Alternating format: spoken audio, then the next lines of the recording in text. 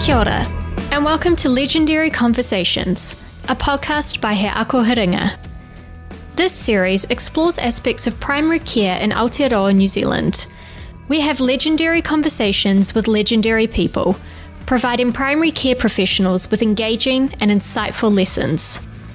Today, we're talking about why prescribers exhibit new medicines hesitancy, how this may impact on the patient, and how to minimise the nocebo effect. Our guest for today is Professor Keith Petrie. Keith is Professor of Health Psychology at Auckland University Medical School. His research involves work on patients' perceptions of illness, treatment adherence, as well as the placebo and nocebo response.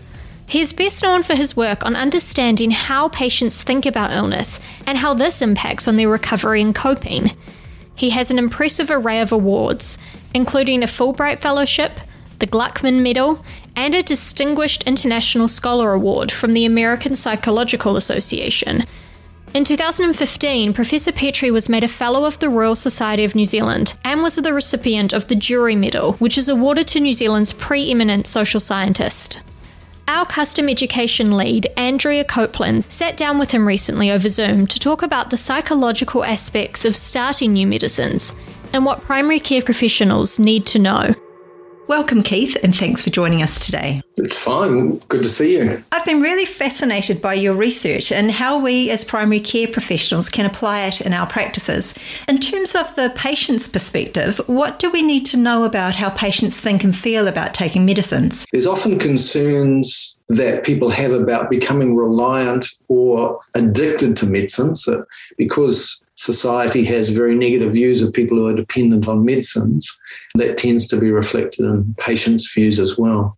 There is also a general belief about things that are natural being much more better for you than things that are produced by drug companies. So there's also a sort of more general belief, I think, that doctors overuse drugs, and that sometimes comes out in patients' beliefs as well. So those are more general beliefs that patients may come into the consultation with about drugs that probably to be aware of. And then when they are prescribed a specific drug, they generally are going through a sort of a cognitive weighing up of the benefits of that drug versus the risks. So the questions they're asking are to themselves are, do I really need it versus will it harm me? And those beliefs, even at the start, that weighing up process is very predictive of how long people will stay on the medicines and take them.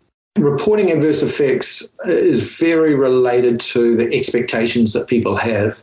So when we give people information about side effects, essentially we're creating expectations they may develop about the medicine. And if we give people specific side effects to look out for, they're much more likely to report those specific side effects, even if the drug is actually inert. So what do you think we should be telling people about their medicines?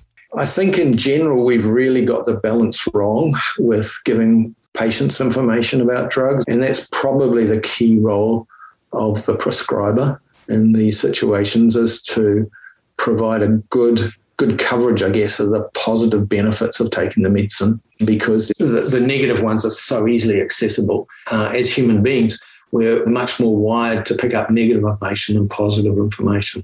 So it's important, I think, that positive information gets covered quite well and emphasised in the consultation.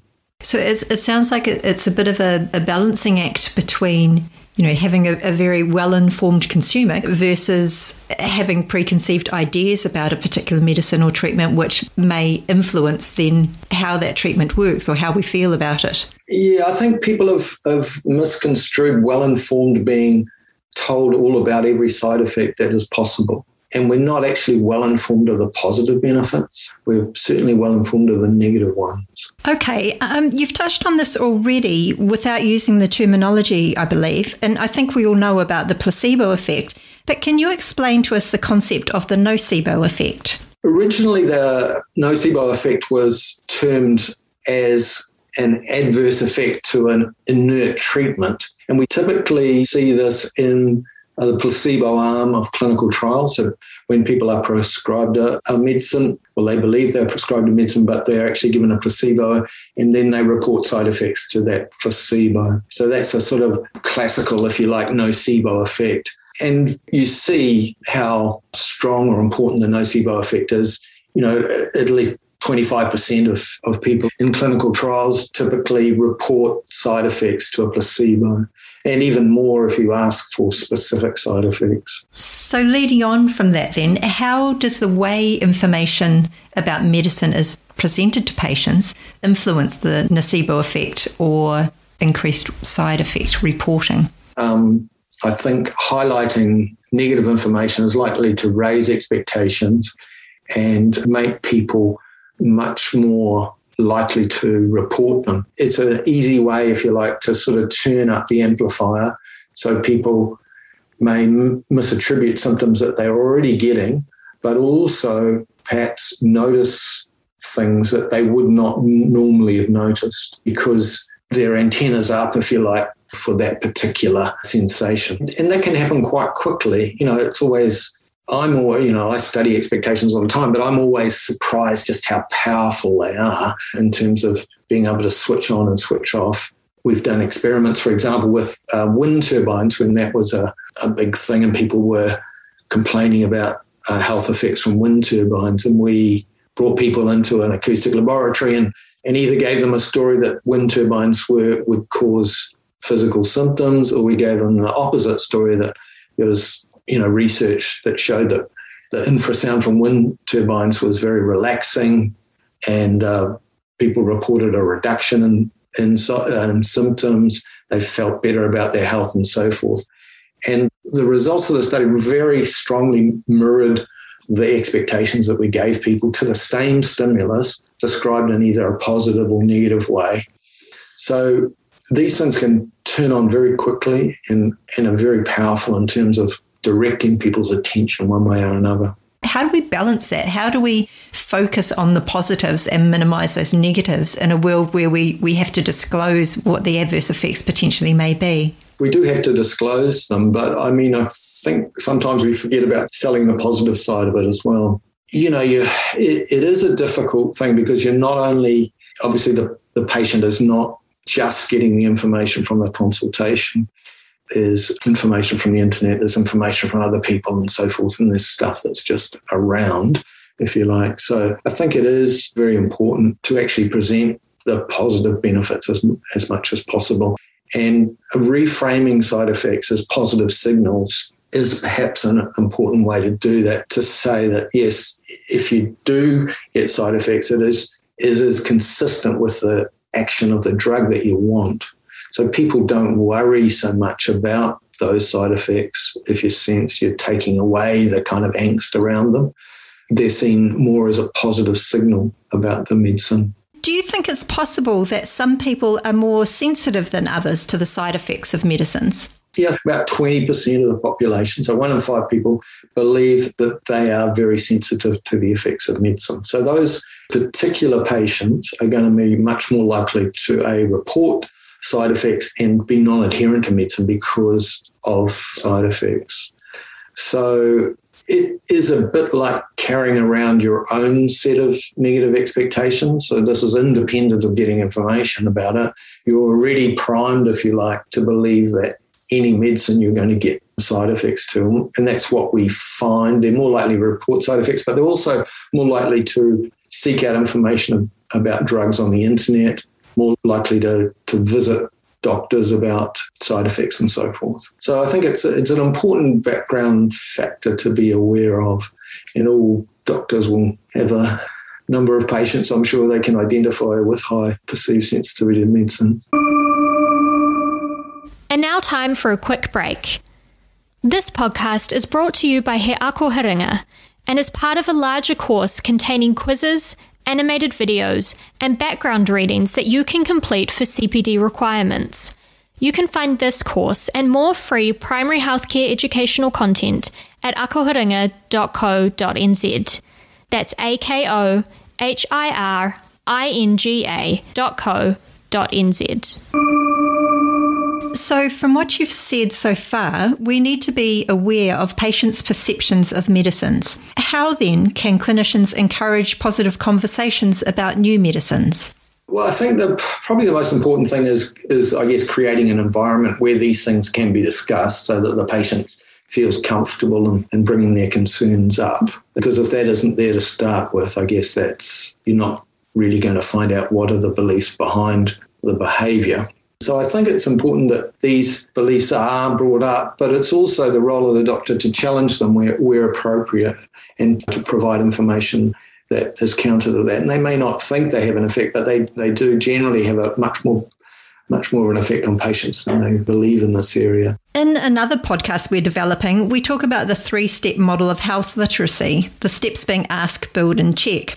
It sounds like that model could also be applied to what we're discussing today. For instance, it's asking the person what they already know about a medicine, building on this and correcting any misperceptions, and then checking for understanding of the new knowledge that they've been presented with. Keith, do you think that this model would also be useful here?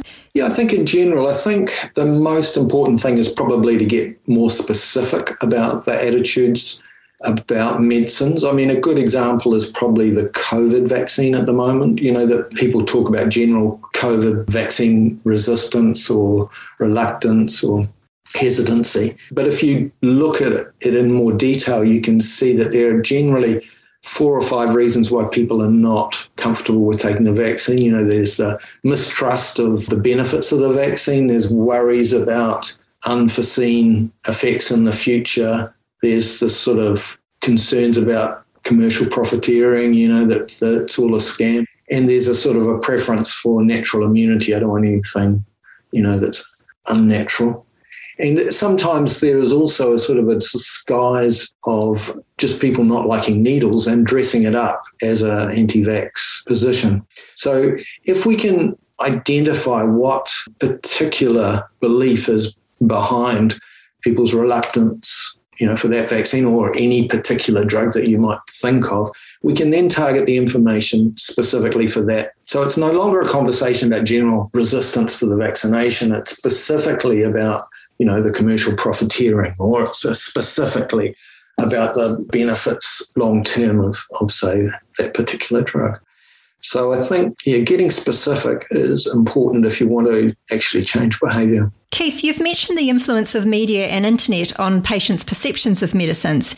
Do you think the healthcare provider's beliefs may also influence how a patient feels about taking a medicine? Yeah, very much so. And I think you see that, for example, with generic drugs, doctors can pass on negative attitudes about generics. And there are, you know, reasonably high rates of negative attitudes towards generics in doctors and also in pharmacists, surprisingly. So that can be passed on. We recently did another study, just a small study, to see if we could boost expectations in a short consultation for patients who, with anemia, that were getting a iron infusion. And we found that when we optimised expectations, that group's fatigue levels dropped more so than the standard medical care group, and also the effect of the drug seemed to last longer. So a lot of these things can be additive to the actual effects of the drug and work essentially with the treatment itself to make the effect longer or stronger. So I think it's an important area in medicine. It's something that hasn't been looked at that much, but I think it's quite a powerful way of improving medical treatments, because, you know, any medical treatment's made up of the sort of effect of the drug, but also the placebo effect that it cashes in on as well.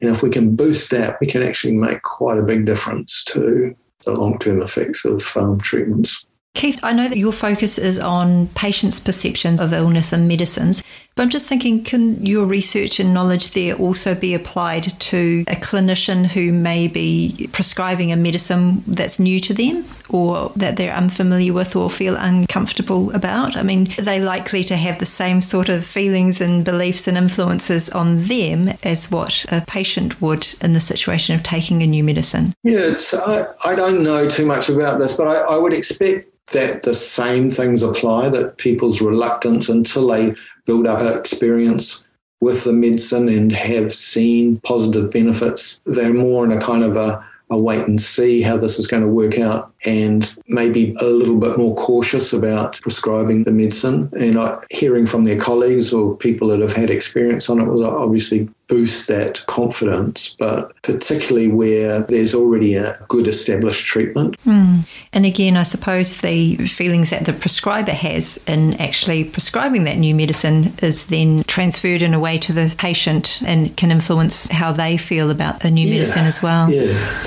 I mean, you're not going to get such a good response if you're saying, well, I'm not sure how this drug's going to work for you.